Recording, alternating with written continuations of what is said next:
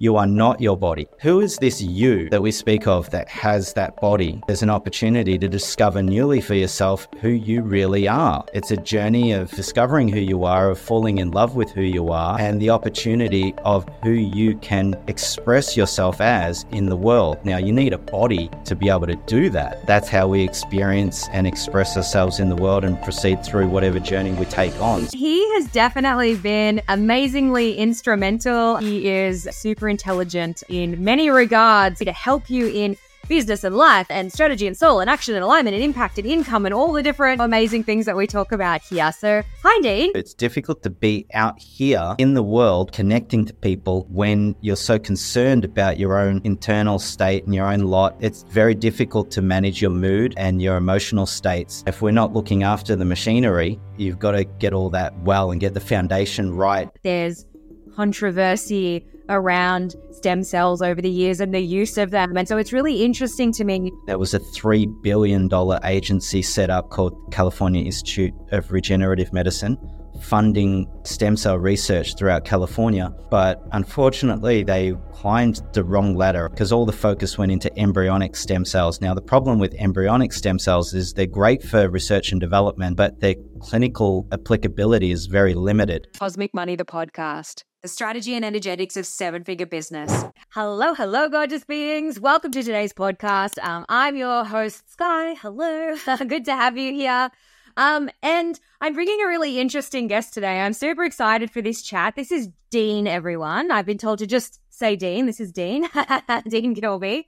And he has definitely been amazingly instrumental, inadvertently a little bit as well, in the year that I've just had. And I know that he is, super intelligent in many regards. And so I'm actually really excited for this conversation today and what we're going to be able to bring to you to help you in business and life and strategy and soul and action and alignment and impact and income and all the different, amazing things that we talk about here. So, hi, Dean. Hello. It's a very generous introduction. Appreciate that. I said to Dean, I was like, what's the wanky title? Give me the wanky title. He said, no, there isn't one. And I was like, oh, gosh, I could have been more generous with lining you up with something amazing. But Dean will do. It's like a superhero name. So, Dean, hello. Why are you the human that gets to be here today and having a bit of a conversation? Do you want to tell everybody why we're sort of inadvertently connected and what's been going on from your side of things? Yeah, well, you've made some major shifts to your health and well-being over the past little while and did so inside of a structure that I created, Simpler Health and that coaching structure. So it's great to see, the end product of that in people's lives. It's always thrilling to see what people do with the restoration of their health and well-being and watch them fly. And you look amazing and thank you. Amounts of energy. So we had Emma on here. We had Emma on here as well, and she just kept saying, she's like, look at those cheekbones. She's like, you should see your face now. I'm like, thanks. I'll take it. Yeah. Yeah. So I just have a commitment to empowering and enabling people who are up to stuff that contributes and makes a difference in the world. So, I guess my target market, at least for that business, is big people with big lives. And if, for anyone whose health and well-being is seemingly in the way of them fully expressing themselves in whatever commitments, they want to fulfill on, then if we can assist them in handling those constraints on their well-being and improve, elevate their vitality, et cetera, and, then, that's what we're here for. I actually love what you just said, and I don't know that I've heard you say it in that way quite before, but it really actually resonates with me, the human, big people out there doing big things, and I know for myself in my own journey, most people listening to this know I'm actually a nutritionist, one of the many trades in the background there kind of thing, but everything that I was doing that I knew how to do and to affect my body simply wasn't working. And not only that, because yes, it's a conversation about health and well-being, but also how much that then affects every other area of our existence in our life. And, I'm very rah-rah business, all things. And it was absolutely showing up in my business to not be able to be showing up as my fully expressed, like energetic, amazing self, from the position that, I ended up in. So for me, this was the thing that changed the game. I knew I needed, external input in some way, because what I had in my head, got me to where I was, and to get to a place that I hadn't been for a while, I needed to do new things. And that was really where obviously you guys stepped in. Yeah, well, good on you for taking that step. It's, it's very easy to get used to standing in sewage. You just don't realize it's like the frog in the hot water. Yes. If it heats up slowly, it just stays there to its own detriment. So unfortunately, in many situations, our own health is like that. And it's difficult to notice it for yourself, but there's an observed withdrawal from participating fully in life.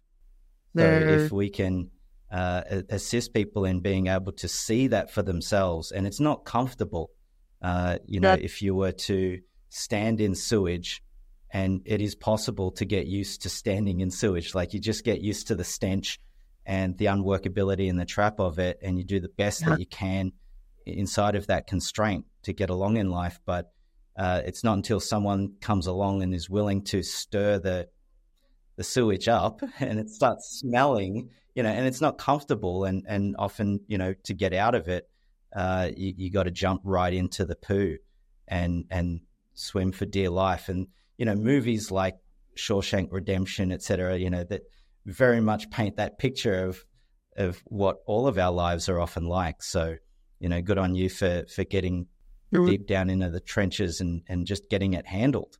And in doing so, you get to reap the rewards. So, congratulations. It's awesome. Yeah. And, I did a recent podcast actually, like, my experience with all of these things, and the dedication and the mastery, that, and commitment to self and things like that. And I know, like Simpler Health yourself, Emma, are really big on speaking about like performance, and the performance like aspects of it. Do you want to speak to that a little bit for everyone who's listening? Performance, everyone wants to be a high performer, or at least the people that I interact with. And it's something that, you're always looking at how can you elevate your performance. Unfortunately, when you say performance, what people's brains automatically turn to are performance outcomes. So results. So we're just so results driven. And we want better looking results, and we want bigger results and easier results. And so there's their outcomes though, and you don't have a direct say over your performance outcomes or the results. That would be like standing on the scales, yelling at the scales to change the number. It just makes no difference, right? So you don't have a direct say over the performance outcomes. The results, however, are a function of performance. So that you do have a direct say over, and performance is distinguished as just simply action or inaction, and that's all the universe responds to. So the universe doesn't respond to well-meaning intentions and goodwill and however you feel. And no, there's like do or do not. That's all the universe responds to. So if you want to impact your health and well-being, if you just, for example, step on the scales or measure your waist circumference, your body is a performance outcome. And whenever, someone comes to me with ill health, or they've never had any real power in dealing with their weight or their metabolic health or whatever it might be, if I ask them, how did you get this way? How did you end up with this performance outcome, i.e. your body? They would always tell me some story about their circumstances, some constraint on their circumstances, but that's just life happening, right? And life happening and circumstances is not that dissimilar to traffic, so you might be driving in traffic. I'm here in Sydney, so, but I travel a lot, whether it's Tokyo or Jakarta or wherever, there's always a lot of traffic, and you might get a bit pissed off at the traffic in the moment, but you don't wake up the next day still annoyed at yesterday's traffic. You're very settled that that circumstance is out of your control. And so it doesn't bother you too much. But, you know, we drag stuff with us in our ways of being and acting, and then we become a victim to our own creation, and then seemingly can't do anything about it. What that looks like, especially, say, for example, a woman in her 40s, you know, most adult women, at least in Australia, are on some kind of a diet every 18 months or so for most of their adult life. And you may have lost weight and then gained it back, and then lost it and gained it back, and a few cycles. And every cycle, it gets harder and harder, and you get to the point where you're in your, you know, mid-40s, and it's like, screw it, everyone just needs to love me the way that I am, but you don't. So good luck, you know, having the kind of freedom and power to be able to live the life that you really want. So, you know, this is something that you took on, and it really is a mastery, a process of mastering your internal state, right? So when I say mastering your internal state, your psychology, your thoughts and feelings. So for a human being, there's nothing else going on other than thoughts and memories, mental states, emotional states, and body sensations. Now, the problem is that's everything in here, but where life happens is out here. And so there really is this transformative opportunity where you discover that you have a body, you are not your body.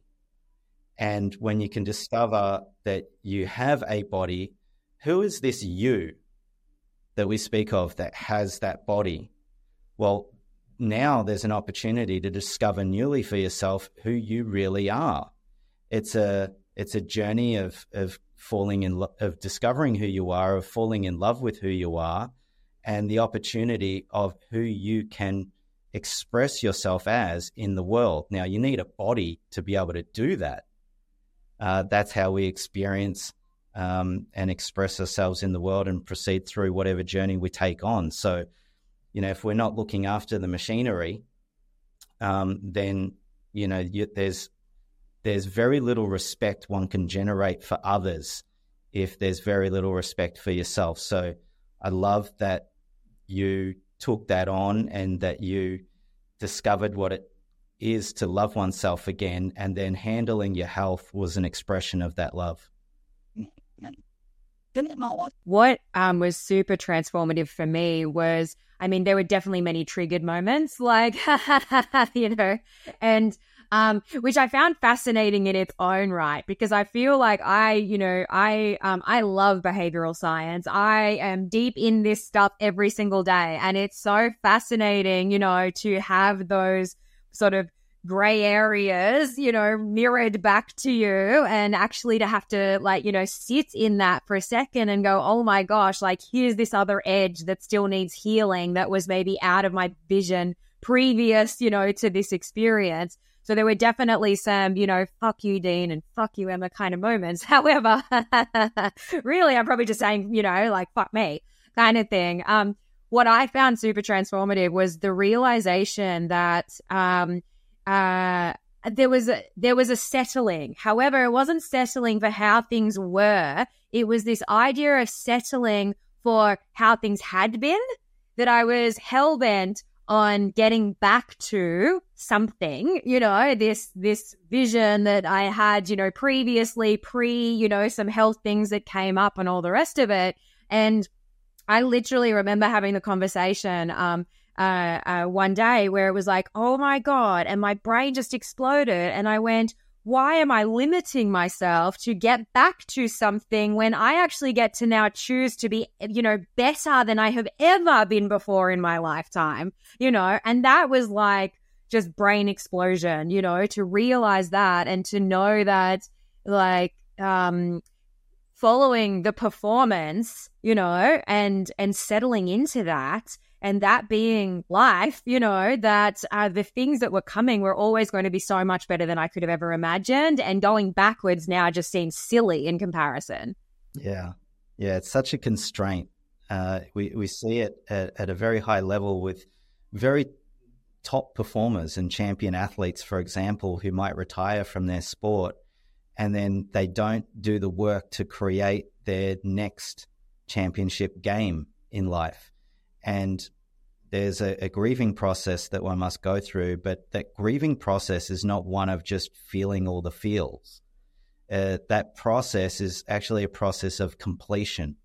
So you have to distinguish what needs to be completed and actually declare it complete. It's complete when you declare it complete, but who's declaring it complete?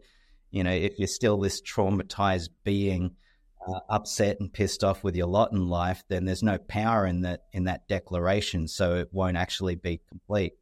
So, that takes the willingness to be responsible for whatever's there in your future.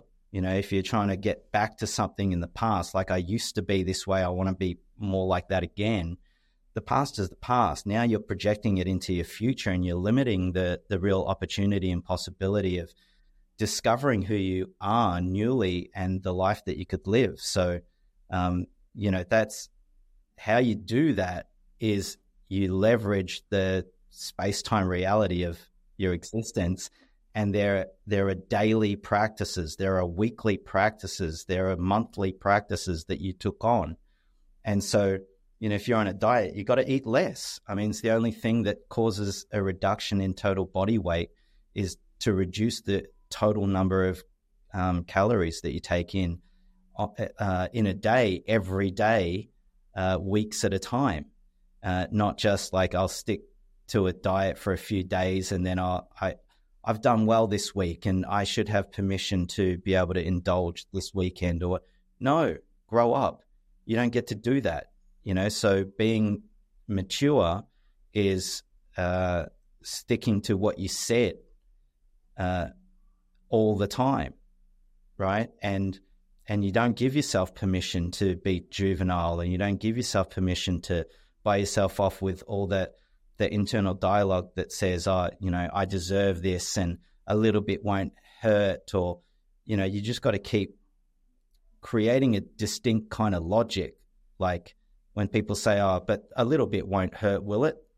I'd say to them, like, listen, what if your teenage or adult child came to you and said, but I only ran through one red light. Can't be that bad. No, you're risking everything. And, and if you're going to drive a car on the roads here in Australia, you agree. There's an agreement that you don't break the rules. And there's a reason for that. It keeps people safe and it's workable. It has integrity. So you've learned to generate integrity, and you only learn to generate integrity when everything in you wants to do the complete opposite, wants to quit. That's how you expand who you're being in life. So if you're going to commit to creating and playing a bigger game, you need to also expand the degree to which, or the integrity with which you hold yourself as a human being. And are you someone that honors their word? And that's really tough when you've restricted the total caloric intake, and we've restricted carbohydrates, and you're eating similar things every day, and everything inside you is like, I'm sick of this. But what happens is with the discipline that you generate, which you didn't have in the beginning, but you demonstrated it, your physiology changes, your biochemistry changes, your brain becomes more plastic. There's neurogenesis happening. Your inflammation is reduced. You see things clearer now. You're calmer. You sleep better. You've got more energy. When you're unwell, it's very difficult to transform to the level that people want without first handling their health. So you got an opportunity to do both at the same time. And if you don't take on mastering your internal state, then good luck trying to make the difference in the world that you're out to make. So, that's kind of the process. Yeah, to give context to that, just in my little sort of small and large way, there was one point last year, I'm pretty sure I ate the exact same thing. And I'm not saying people need to do this, but I ate the exact same thing every single day for about 5 months, because I was just like, do the thing. But then it just became nothing. Like it was, and so I know that it was probably even longer than that. But at that point, it just blended into what I was doing. I didn't have to think about it. It was almost meditative in its own right, because it was just like, this is the dedication, this is the mastery, this is the thing. And I love what you said about, it's the idea of doing these things, even when other people aren't watching, because at the end of the day, you are, and so yeah, one bite of something that is not currently, what is meant to be happening or whatever, it's like, yeah, actually it does matter, because I know if I've done the wrong thing. It doesn't matter if I tell other people or not. It's, that integrity piece within yourself. That's right. And you're a nutritionist. So clearly knowing everything doesn't carry the day, and so how profound is it if you have all the answers, if you've read all the books, but you don't have the results that you really want for yourself in your life? How profound is it if you've got an answer for everything, but there's no more love and passion and power in your experience of life? I mean, that's in my mind just stupid. So, more knowledge. And I know a lot of stuff, and, people come to me and explain this to me, and what are the details around this? And it's like, listen, you got to commit and you just got to do it. And when people ask me, so how does it work? I just say it's really simple. You commit, you pay me money every month, and you do what you're told, and you get the results. It's that simple. So yeah, and human beings, there's a reluctance to do things the way that they're designed to be done. And there's, even when the perfect protocol, for example, it's scientifically designed, it's clinically validated, it works every single time to a degree that you just can't get anywhere else in the world. And clients will still attempt to tamper with it. And, pretty much 90% of their questions within the first 2 weeks of starting a coaching structure, the answer is no. They're always looking to see what they can get away with, and how best they can cover their ass and their own self-importance. And, my response is always, listen, your thoughts and feelings and what you value and believe, et cetera, has gotten you to the point where you're at right now. I wouldn't trust all of that to get you to the next level. I'd listen to what, we're coaching you on. And, you just got to grow up. And so they're the major transformations. You have a breakthrough in actually participating in something that maybe you've had your head in the sands for a long time about. And there's a breakthrough in actually actively engaging and surrendering to a process and trusting the process and investing yourself. And people have to invest. It's like business. How do you want to get ahead in business? You got to invest. You got to invest your time and your energy and your commitment and your focus, and you got to put your money where your mouth is, et cetera. And that's just the way the universe works. So you got to invest in this, and you got to figure out how you're going to resource the investment in your well-being. And people don't do that critical thinking and put the intellectual effort into really working it out. Like, how am I going to resource this commitment, this investment for my health and well-being? And health and well-being is often related to as a last stitch thought or effort. When I handle everything else, then I'll take care of myself. And everyone knows it's like you got to sharpen the saw, but everyone knows that. But like I said earlier, knowing makes no difference. So there's a lot to learn along the way, and mostly it's discovering how much of a juvenile brat you are, and then being humble and mature enough to take responsibility for that, and then try on new ways of being and acting that might actually serve you. Yeah, I completely feel personally attacked in everything you've just said. Yes, like it probably took me, I reckon, 2 months at least. I would say 2 months to maybe, drop away that self-importance and surrender. I don't surrender well. Like, I know that. And make some big shifts. Look, we could sit here and talk about the human brain and change is scary and everything's trying to keep us safe and, all of these pieces. But even for me, like, I chose some big changes, which were to go back to eating meat again, because I hadn't been eating meat for probably the best part of 7 years. And that was my choice. That's not necessarily part of the protocol, everyone, let's be clear. But as I said, I knew what I had been doing wasn't functioning for where my body was at and what it needed at that time. And so I had to sit there with that choice going, well, if I'm all in, and I believe that this is going to be a more easeful, aligned way to be able to do it, even if it goes against some of the things that, I'd been doing and what I thought and my own ego and all of these pieces, like actually just allowing that to drop away, surrender to the process, go all in on it, And for me as well, I knew I was in for time. Like time, I didn't think that this was a quick fix. And even with the investment, I knew the investment was there and that would be fine. But I looked at it like the investment for the year, not month by month. There were no exits in the back of my brain. It was like, right, this is the thing that I'm doing. Here is the investment for, like a year. This is how I'm looking at it to give it the weight, the importance, and that it needed, for me to get point A to point B. And I'm still on the journey at the moment. Where are you at in your journey?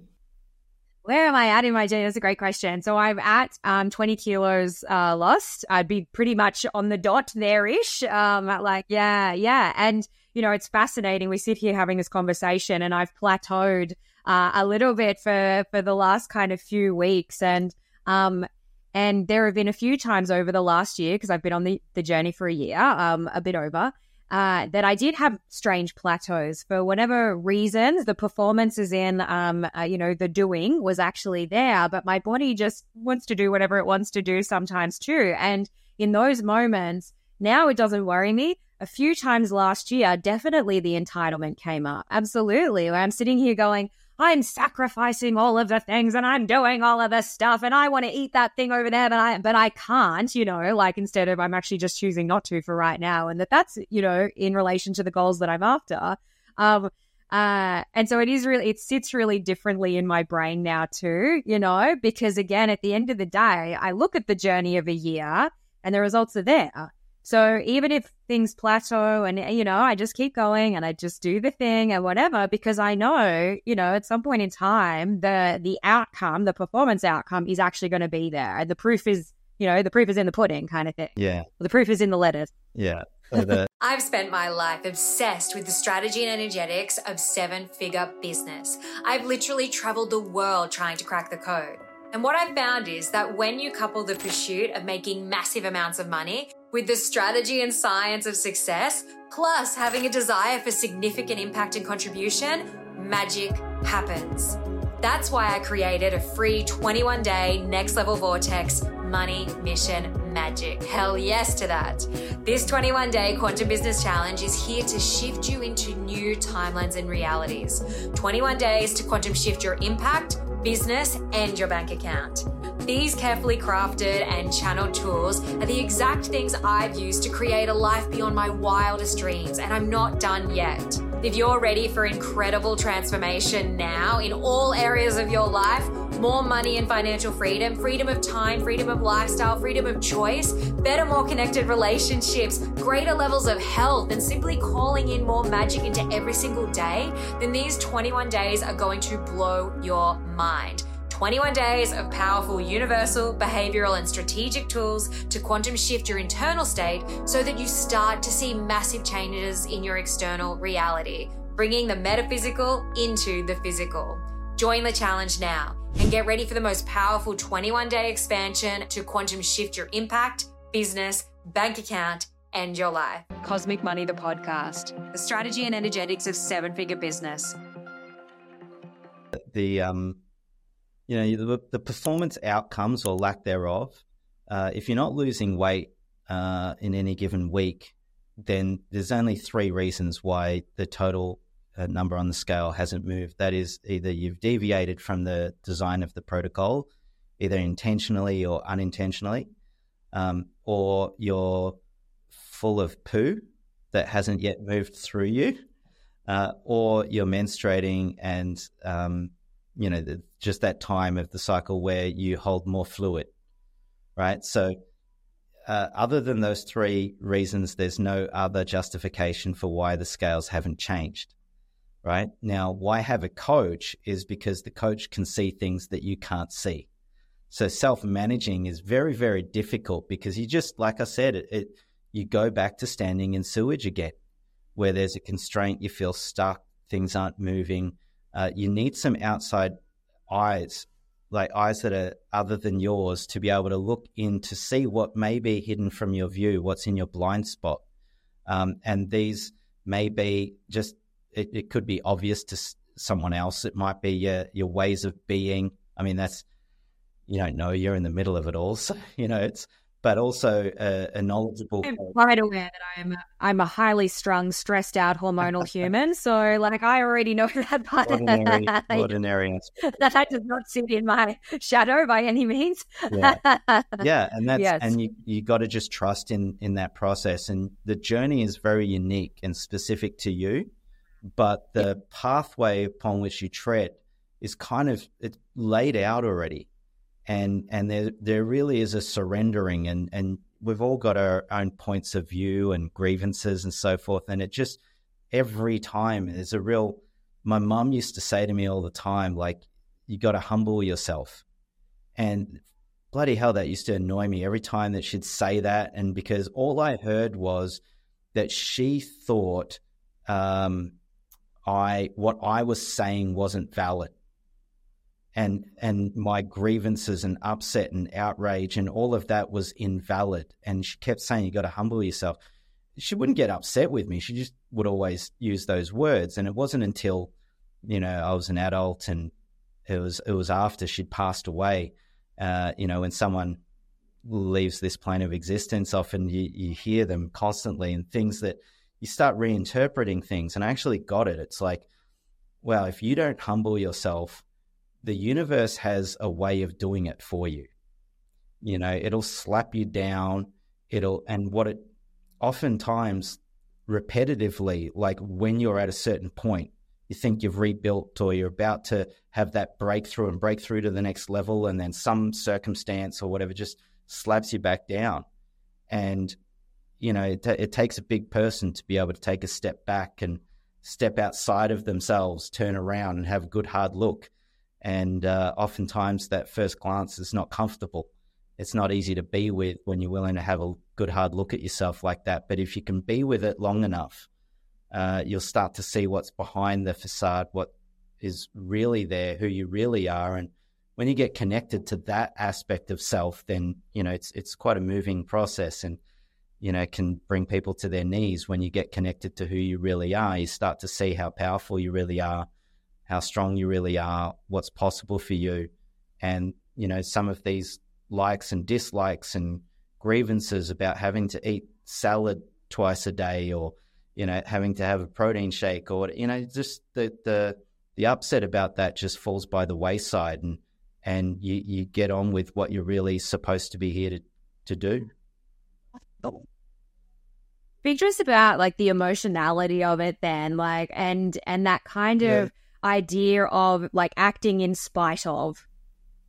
Yeah, we're all brats. Like you said earlier, we're all about, human beings are about their own self-importance, seeing what they can get away with and how best to cover their backside, right? So that's pretty much life mostly for human beings, right? And we do that for several decades, at best, and then it all ends the same, right? Dirt in our face or a fire up our backside. And, and so that the self-importance and the internal state, that's what there is to master. And when I say master it, I don't mean get a better internal state or get a quieter internal state or a more powerful internal state. No, it's literally you practice noticing it and let it be.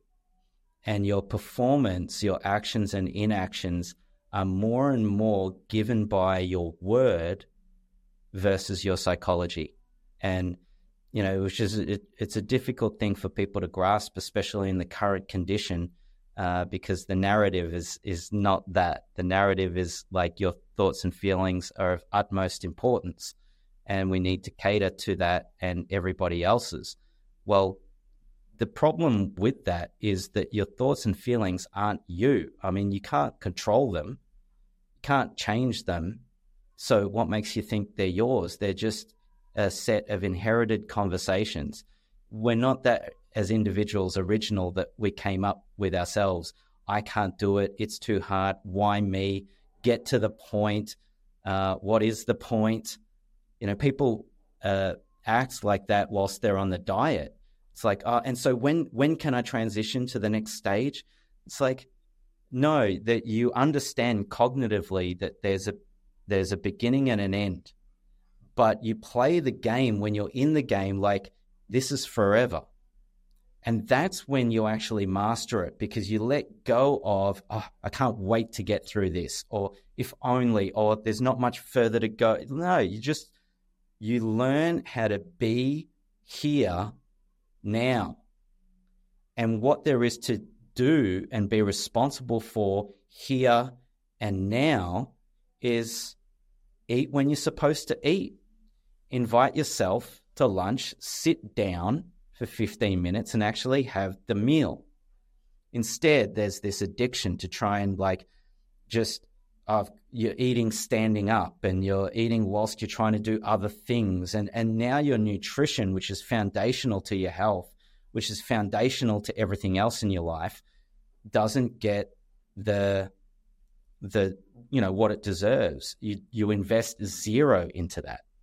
And in the rush to get through life, what becomes very convenient for people are packaged food and ultra processed foods and Uber Eats and delivered food and everything like that. So it's very, very easily it's very easy for people to wake up one day and go, how the heck did I get 20 kilograms over my ideal body weight? How the heck did that happen? And as I said earlier, when I ask people, how did you end up with that performance outcome, i.e. your body, how it is now, there's always some circumstance. I lost my job, I injured my knee and I had to stop exercising, or my dog died, or, no one says, listen, over the past 36 months, I've consumed 120 kilograms worth of cake. No one ever says that to me. I mean, that would be very sourceful and powerful. I would be like, wow, you're amazing, like right on point. And that's someone who's connected to the reality of their life with a very objective relationship to their performance in life. For that human being, I would just give them a set of instructions. But I've never met anyone like that yet. That's the beauty of human beings. I'm not even saying that would be the ideal way to be. I mean, there's a lot there's a lot of value in individual internal states, and I think as a coach, that's part of the joy in working with people, is you get to discover new expressions and new experiences that I may not have or be able to express myself, but in communication with those that we coach, we get to learn all of that, and it just expands the human experience for us as well. Something that, I said I was definitely going to be picking your brain about today. I said my story before, that the most transformative piece for me was realizing, oh my gosh, I actually get to be better as I move into the future, and to stop limiting myself. And, the extra bit of dialogue that goes with that was that I was like, I'm going to age backwards. I refuse. Like, that's it, And so you're actually working on things within regenerative medicine, and I've never been able to lock you down to have this conversation because, as I said to you, I find this stuff fascinating, and I know you're out there doing other amazing things with your existence. So tell us about all of that. Yeah, well, I have a real passion for, as you said, regenerative medicine, and giving the body what it needs to be able to heal itself. There's just thousands of years of evolutionary genius in our bodies, and sometimes it just needs a little bit of a helping hand. So back in 1999, my father had cancer and he passed away on February 3rd, 1999. And it was about 6 months after he died that the Gleevec study was published. And this study basically demonstrated the emergence of a drug therapy that pretty much cured that form of leukemia. And so interestingly enough, that same year, there was the very first patient that was treated with immune cell therapy in Japan was successfully treated for his cancer. He had a severe advanced neck cancer that had metastasized, in particular in his lungs. And he was treated with his own cells and cured him, and he lived for another 20-something years and then passed away at a nice old age. So it was very different. I thought back then, 1999, that the future was developing the next blockbuster drug that could make that kind of a difference. And in Japan, there were many players in that realm that went down the cellular therapy route.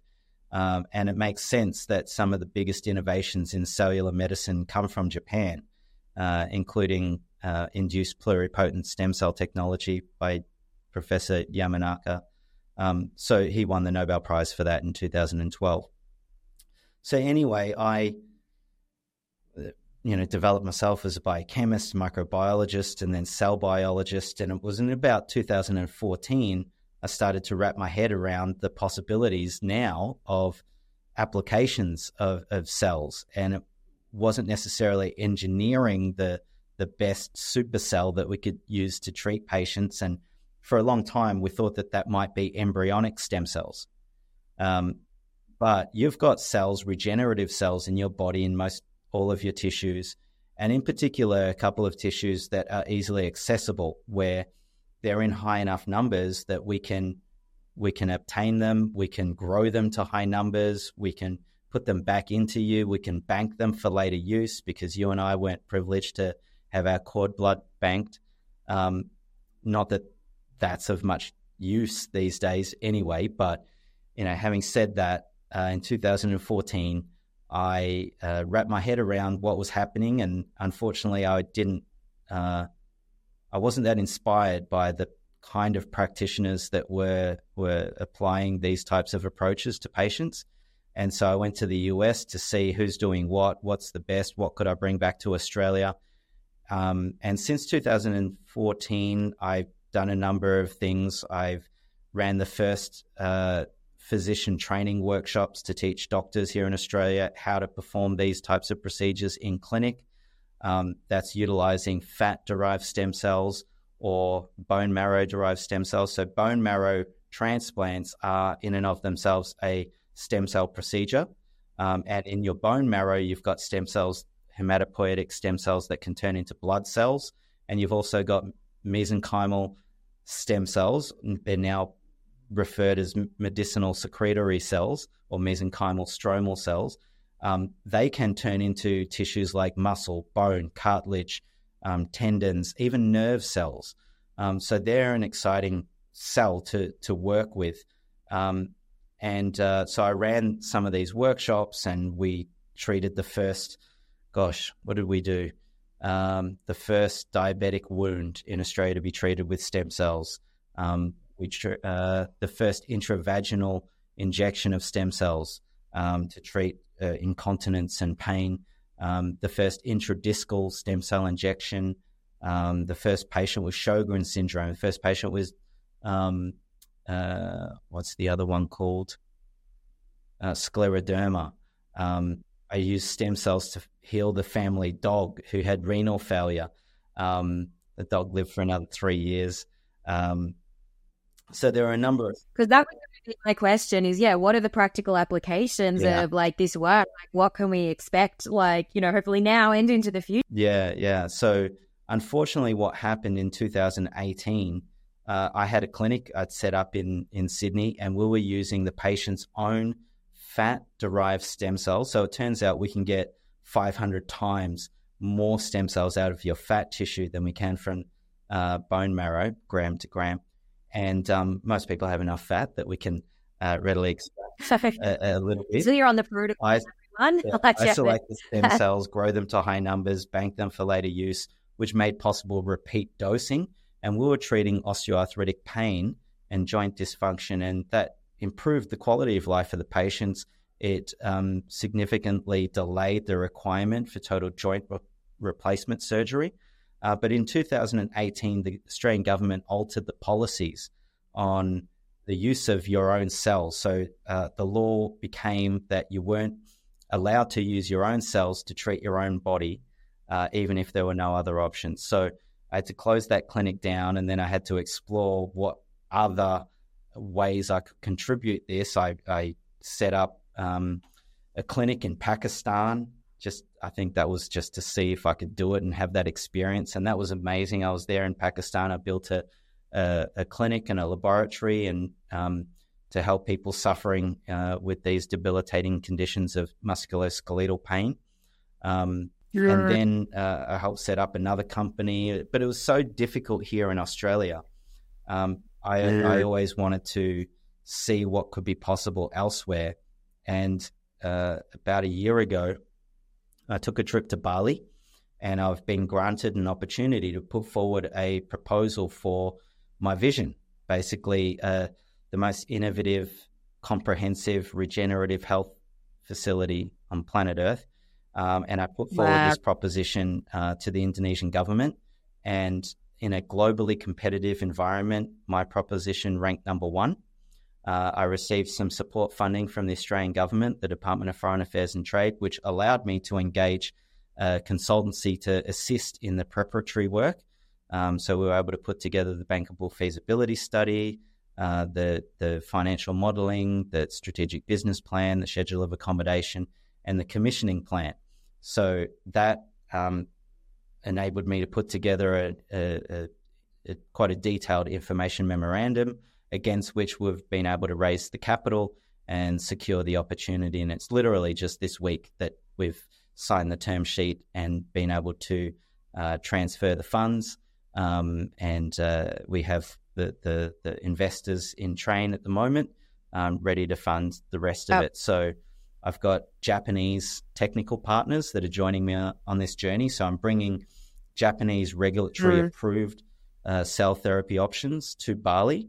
And I have a network of global experts that are supporting this whole process. So it's a big deal. We'll be able to develop a cancer treatment center where patients can access the kind of technology where you can just take your own blood, isolate specific immune cells that maybe are not in high enough numbers and they're not activated appropriately to be able to do their job. And that's one of the reasons maybe why the cancer has grown in the person's body. And we can do all that ex vivo. So we just take their blood, isolate the immune cells, grow them to high numbers in a way that maintain their cancer killing properties, activate them, and then put them back into the same patient. So there's our clinical partner in Japan. They've treated over 20,000 patients. My clinical partner in Japan is actually the clinic that treated the first patient back in 1999. And in all those years, over 190,000 treatments they've administered, there's not been a single serious adverse event. So we're bringing that to Bali and making it accessible to Australians and medical tourists the world over. And then we'll also have expertise in stem cell medicine, the ability to access same-day procedures, the ability to culture expand and bank your stem cells for later use. Secondary to all of that, my intention is to put together a neuro rehabilitation center. The aging brain is something I'm very interested in. So I think we've got all the right players in place and we've got the financing strategies. And so this is this I've been at work on for a decade, but more intensely so over the past year and a half. I have 100 questions. And I'm going to go backwards to go forwards, to be honest with you. So being somebody, with the diagnosis of MS myself, and I always was a bit like, thank you for the diagnosis, but I don't accept the prognosis, and things like doing the protocol and every other way that I look after myself in my own life to ensure my best health, long term, and to not be medicated, and all of these amazing things. And so, doing the exploration, like that's been a 10-year journey for me. Doing the exploration over the years, stem cells was kind of one of those things that would pop up here and there, when you're kind of exploring, like, what do we do if, everything goes to shit, and like, where are we sending me in the world, and, all these different things. And what I always found interesting was that there's controversy around stem cells over the years and the use of them. And so it's really interesting to me to hear, even, as you said, as far back as not that far back, as 2018, that the Australian government would turn around and say, actually, no, we're going to put a bit of a quash on you using your own stem cells to help heal yourself in some way. That just seems so counterintuitive. And then for them to give you some funding as well to go and do it, just off the border a little bit. Why is it so controversial? Why? Why? Gorgeous being. It is truly my honor to have you here joining me on this co-created adventure through the strategy and energetics of seven-figure business. However it is that you landed here, whether we know each other personally or professionally, whether a friend shared this podcast with you as they thought you might get something out of it, or whether you stumbled across me by sheer accident or divine intervention, I want to thank you for being here, and I want to ask you a little favor. It is my joy to do what it is that I do every single day. And so if you have received anything here, a piece of magic, a strategy, a mindset shift, something that has transformed you in some way, I ask that you share this podcast with others so that together we can transform the world for the better. One business, one human, one frequency, and one podcast at a time. Cosmic Money, the podcast. The strategy and energetics of seven-figure business. Yeah, well, the funding was from an innovative organization set up in Jakarta called Catalyst, spelt with a K. And Catalyst is designed to empower business dealings between Australian and Indonesian entities. And it's funded by the Department of Foreign Affairs and Trade. So I put forward to them this concept note. And in the concept note, I detailed my vision, but also in Indonesia, for example, there's a real want there. 2 million Indonesians travel internationally for healthcare every year. Indonesia's got the largest public healthcare system in the world, but it's terrible. So the Jokowi government wanted to begin the transformation of the healthcare system, and they started by developing a special economic zone with a healthcare focus in Sanur, Bali. Within that zone, I've seen that hospital. The last time I was there, I'll be there next week, to be honest with you. And but yeah, the last time we rode bicycles past it, and we were like, "What is that? Is that like, condos and penthouses on the water or something?" And it wasn't until we were on the street side, not the beach side, that we realized it's a huge hospital complex that's being built and super modern and, for international, use, etc. You would have seen on the beach side, you would have seen, obviously, the Meru, which is a 10-story hotel that's been completely refurbished. I know what it is. It is. Yeah, It looks like most buildings, you don't get buildings typically that big in Bali because they have some rules around building and restrictions about building higher than a coconut tree. But behind the Meru, there is the 250-bed international hospital, and the Mayo Clinic is assisting in the development of that. They're advising. So I think it's going to be called Bali International Hospital or Bali International Hospital by Mayo Clinic, something like that. And the Meru is the hotel. Meru means summit or peak. And then in between that hotel and the hospital, there are plots of land designated for specific centers of excellence.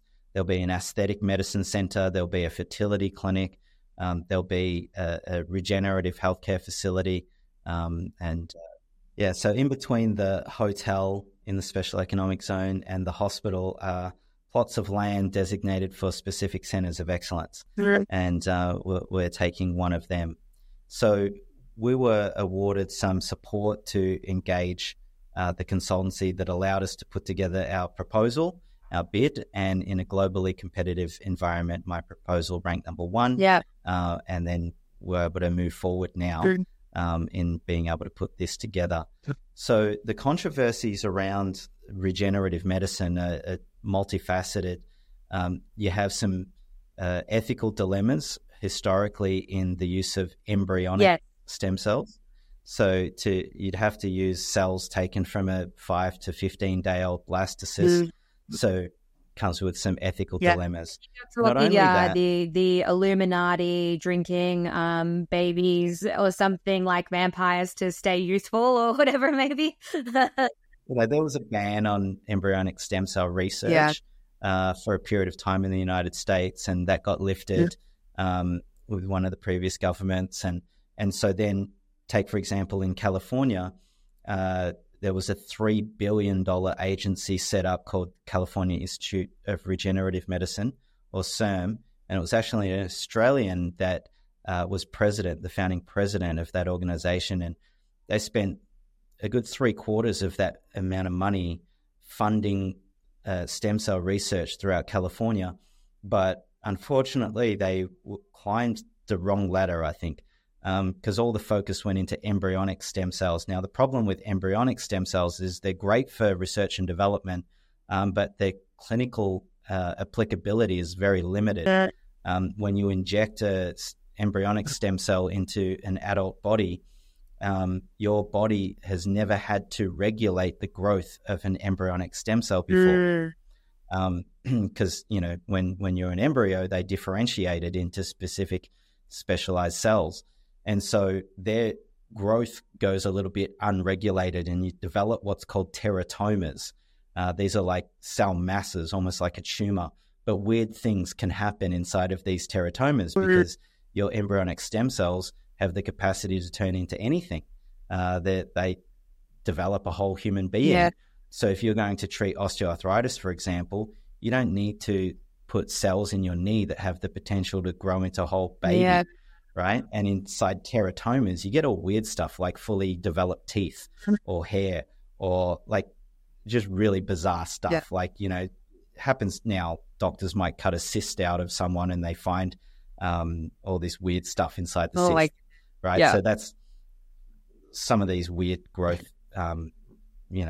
dysregulation issues happen ordinarily. But anyway, so that there's the technical dilemma there as well as the ethical one. In 2006, Shinya Yamanaka in Japan invented induced pluripotent stem cells. So he was able to take an adult cell, say a skin cell, and introduce a couple of genes, 3 genes in particular, OSK, and these are called Yamanaka factors, and they're able to turn that cell back into an embryonic stem cell-like state.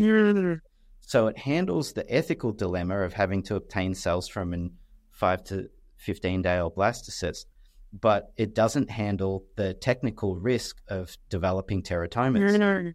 So then there was a professor called Arnold Kaplan who determined that you can get cells out of bone marrow that can turn into other types of tissue and could be used for therapeutic purposes.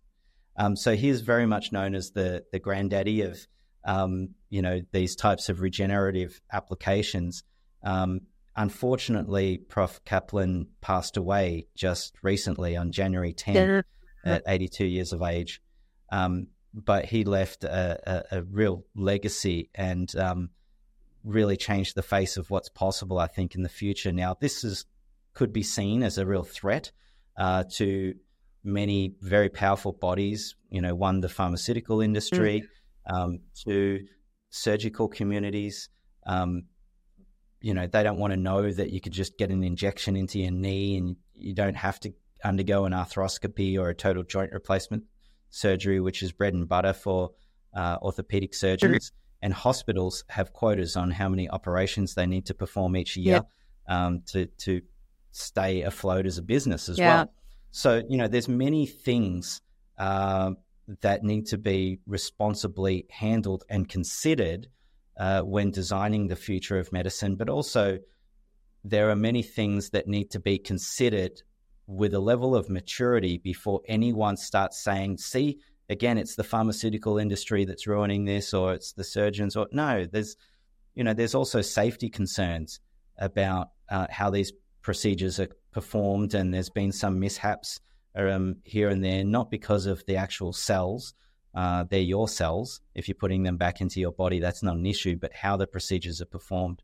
So, there's a long way to go, but in Japan, given the advances there and in combination with the aging population, the Japanese government, Prime Minister Abe, who's since passed away, he was assassinated, but Prime Minister Abe, he was willing to alter the policies that allowed cell therapies to be made more readily available and accessible to health consumers after phase 2A clinical trials, or at least where there's enough safety data to then be able to say, okay, we can safely make this available to people, and then let's see. And the aging population meant that they had to do something because there were just going to be too many old, frail people burdening the healthcare system. So that's their innovative approach since 2014 in Japan. Nowhere else in the world has really followed suit like the Japanese have. So I'm thrilled to be able to bring that forward-thinking opportunity into an environment like Bali and make it more accessible for people. What do you feel, or what do you know, I don't even need to ask Phil, what do you know are going to be the practical applications for neuroregenesis, as you were saying, like personal question here. Talk to me about that. I think the cells themselves, say, for example, if we were to take a little bit of fat from you and isolate those mesenchymal stromal cells and bank them for later use, so you can do repeat dosing over time. So people have to get out of this thinking that one dose of stem cells should be enough. I think especially for neurodegenerative disorders, you need multiple doses. But those cells are secretory cells. So they secrete the kind of medicine that your body actually needs. Yeah. So in the case of multiple sclerosis, that's an autoimmune. There's an autoimmune component to that. So you've got some dysregulation with your immune system. And these mesenchymal stromal cells have the capacity to interact directly with your T regulatory cells. So these are the cells that regulate your whole immune system. So it can dampen down autoimmune attack. Now, what's powerful is if you were to do that in combination with nutritional and various other hacking strategies. So putting yourself into ketosis can have a regulatory effect on your immune system, significantly reduces inflammation. It's difficult for your body to regenerate in the background context of inflammation. So you need to put the fire out first. It's like with bushfires, you can't be even thinking about regenerating the forest, until you've put the fire out. So in a human body, the fire is the inflammation. And one of the biggest contributors to inflammation is insulin. And what triggers hyperinsulinemia is excessive carbohydrate intake. And people are just eating dessert all through the day in excessive amounts. So, we want to alter your nutrition, eat appropriate to that. You got to make sure that you've got a good quality source of protein, whether it be, animal protein, or there's great ways to get plant protein in you if you're that way inclined as well. So, but you do need the building blocks for your tissue to be able to regenerate appropriately. Using these mesenchymal stromal cells can do both. It can help dampen the inflammation, and it can help stimulate the regeneration of tissue. So I think it could be very advantageous. I know that there's some stem cell trials happening in Australia, but they tend to be more focused on the hematopoietic stem cells that are derived from bone marrow, not necessarily the use of the mesenchymal stromal cells that we can get from bone marrow or fat tissue, or from umbilical cord. So, donated umbilical cord blood or placenta tissue, you can isolate the cells that are very young and potent, and you can manufacture them to high numbers and just make them readily available to be administered into the patient. So they too could be very, very powerful moving forward. I think in combination not only with nutrition, but other modalities like hyperbaric oxygen. I saw you doing that the other day and I was like, yes, I should do that, shouldn't I? I think it's fantastic. Yeah. So I started using the hyperbaric strategy to deal with a head injury. I was a little bit irresponsible and going back into the dojo after 30 years, thinking that I could still do what I used to be able to do. And anyway, I mistimed a break when I got thrown down by the master, and my head just flopped back and hit the mat really hard. And so I experienced a bit of a concussion, but then post-concussion syndrome.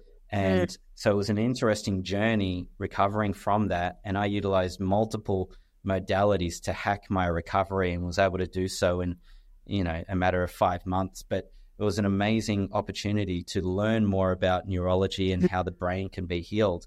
Hyperbaric oxygen medicine is fantastic in that just the barometric pressure and intermittent high concentration of oxygen causes some adaptive processes, including an increase in the number of your own stem cells, which your stem cells decline pretty rapidly after your teenage years and then continue to decline over time, which contributes to the aging process. We call that stem cell exhaustion.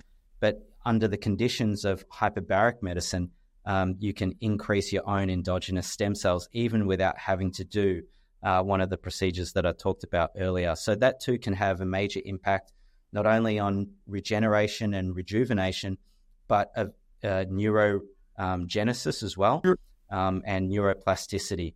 So these days, I still utilize the hyperbaric oxygen tank regularly, not only for my own general well-being, but it keeps me on point cognitively. And as you can appreciate, there's a lot that my brain needs to hold and handle and express it at various times. And I have to be on point all the time, whether I'm in business meetings talking to investors, I'm designing the future with my partners, or I'm dealing with governments in different countries.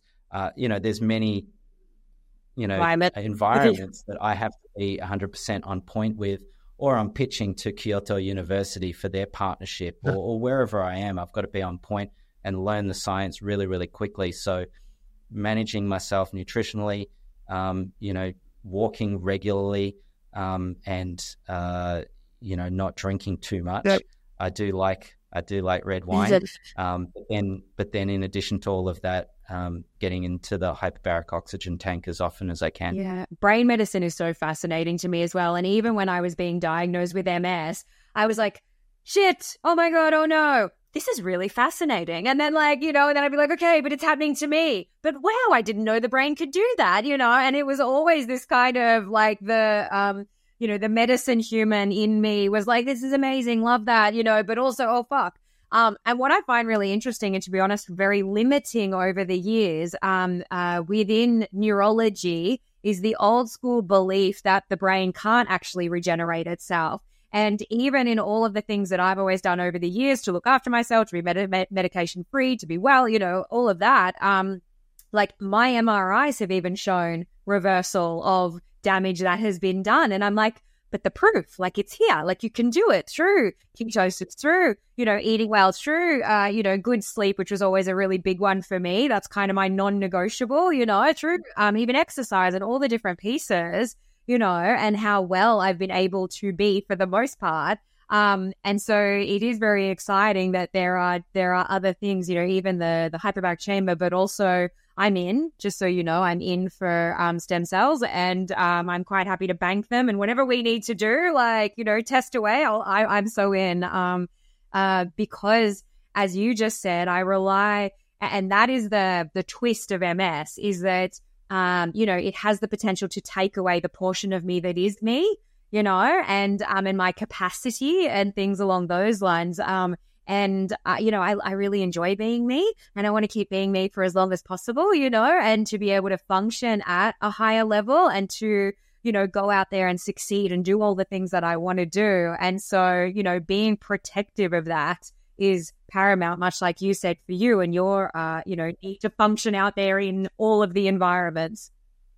Yeah, exactly. It's difficult to do. It's difficult to be out here in the world with people, connecting to people, when you're so concerned about your own internal state and your own lot. And if there's pain and there's dysfunction and there's lethargy and there's brain fog, and it's very difficult to manage your mood and your emotional states.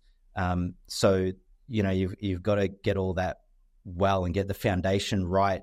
But MS is it's a big issue in Australia in particular. We have such a disproportionately high incidence of multiple sclerosis here. Yep. So, whatever we can do to make a difference there and forward and advance, whatever future strategies we can, we're up for that. But also just the aging brain. Yeah. I mean, more and more the earlier onset diagnosis of dementia and Alzheimer's disease, and also the various head injuries. But, we're going to face a real issue. So there's a phenomenon called inconsequential kids, where children that overconsume sugar and don't eat or consume an adequate amount of protein, their brains, the parts of the brain that develop the ability to comprehend and act appropriately to consequences, don't develop properly. So we call these kids inconsequential kids. And what this looks at like is they might be 11 to 14 years of age, in that age bracket, still chasing a ball out onto the road. You learn at a much younger age that there's a danger or a consequence to those types of actions. That in combination with collision sports, particularly in younger males, can cause sort of, dysregulation or developmental issues. So all the women out there complaining that men are so immature, and so you're right. When you appreciate the number of knocks to the head that most young males experience, I mean, this has a real impact on how their brain develops and their ability to develop the maturity and the responsibility that they need. Combined with that, high sugar diets and excessive screen usage or time, there's a significant delay, especially. And then our whole culture and the system is set up for this prolonged adolescence. So no one ever really grows up. So there's many things that could be impacted once we learn and are aware of the various distinctions of human development, and in particular brain development and brain aging. So yeah, it's a really exciting part. I had my brain scanned and then my connectome. So the connectome is the map of all the various neuronal connections in your brain. So I had mine mapped a couple of times to just kind of monitor the improvement of my recovery. Right. And it was fascinating to learn just what my brain looks like. And the central executive network of my brain is hyper connected to a degree that Charlie Teo had never seen before. And he's like giving me, grief about that. I'm like, dude, what do we do? And he's like, I don't know. I've never seen it before.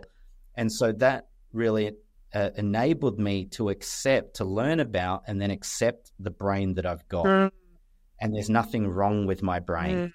I've got the brain that I've got, and now I've got to be responsible for whatever doesn't work, and whatever is great about my brain, how can I capitalize on that? I've just got to learn how to drive this thing. So that was a real transformative opportunity for me as well. Yeah, Charlie Teo actually lives near where I live, and so I see him often enough out on puppy walks and things like that. Okay. It took me so long to be like, I swear that's Charlie Teo. Like, that has to be him, and whatever. But yeah, anytime I get a chance to attack him and down on the beach with the puppies, I will always go and have a chat. No, he's used to being attacked. I'm sure. I know. Oh my goodness, too much so, I believe. He's great, and he doesn't do himself any favors. Yeah, we'll have that conversation. That's another podcast, perhaps. I feel like there was one more thing I wanted to say. It's just sitting there. Let's see if it comes back, and then I'll ask you a final question. Oh no, that's gone. That's fine. So then my final question for you today, because I could genuinely sit here all day chatting to you. is if there was, if there was one thing or a couple of key things that you would say to any of our listeners out there who are wanting to, transform their life, transform their health, transform their business, operate at a higher standard, go all in, whatever it may be, what would you say, is the piece that you want to kind of grab people and shake them and yell at them to do? Oh, goodness. I think there's everyone wants to be happy and be successful. And there's a misunderstanding of what both of those two phenomena are in reality. And the game of success is a challenge because there's all these standards and ideals against which we measure ourselves. And mostly the experience is that we just never measure up. And it's always about this, when I say I don't measure up, or there's always some version of I, me, or my in that conversation. So, the game that I play, I use it there. It's hard. It's a challenge because you got to use that language. But the game that's there to be played is one where you can identify a need or a want in the world, an outcome that you could see would make a real difference to the quality of people's lives, to the satisfaction with which people live their life, to the ending of suffering and the opportunity for people to be have some power and a space that's safe enough for human beings to fully express themselves. And the game, as far as I can see it, is hold yourself accountable for that outcome. And, another way to look at that is, there might be a question for people in their own internal dialogue. What's my gig in life? What am I supposed to be doing? What's my purpose? What's my why? Everyone's obsessed with that these days. You got to get clear on your why, and don't worry about that. Just identify something that you could see would make a big difference, that could contribute something worthwhile, and hold yourself accountable for that outcome. And in doing so, you'll discover your self-expression in that accountability. And self-expression is a function of responsibility. So if you can take on being responsible for that outcome, you're going to discover new realms of possibility for yourself. There'll be an expanded experience of self as well. And then life just takes on a hell of a lot more of an adventurous journey. So I think that would be in terms of what game there is to play. And then how do you play the game? Integrity. And, do what you say when you say you're going to do it, and when you're not going to do it on time, you're in communication straight away. That's the easy part of integrity. The harder part that really takes a lifetime of mastery is keeping alive for yourself an empowering context or conversation for what's possible. It's easy to kind of poo on circumstances and people and situations and systems. But if you can be the one that in all of that darkness keeps generating conversations for what's possible amongst the people around you, what you're up to, what there is to do and handle, but also internally as well. And this doesn't necessarily mean that you're always going to feel good or you're always having positive thoughts. You're just oriented around what else could be possible. And then you get to live a life of possibility. So, I think that would be the two things is, pick something great, hold yourself accountable for that outcome, and then be that without integrity, nothing works. And be in a land of possibility. Yeah, exactly. Thank you so much for being here. I genuinely mean it when I could say I could sit here and talk to you all day about this stuff. And we're really grateful to have been able to steal even this amount of your time, this amount of your brain, and you and your mission and all the things that you're out there doing. It's fascinating to me, and I'm sure everyone listening as well will have gotten so much from today too. So thank you so much, Dean. You're welcome. It's my pleasure, and just really, really proud of you. I love still going. Love seeing why. So keep going. It's great.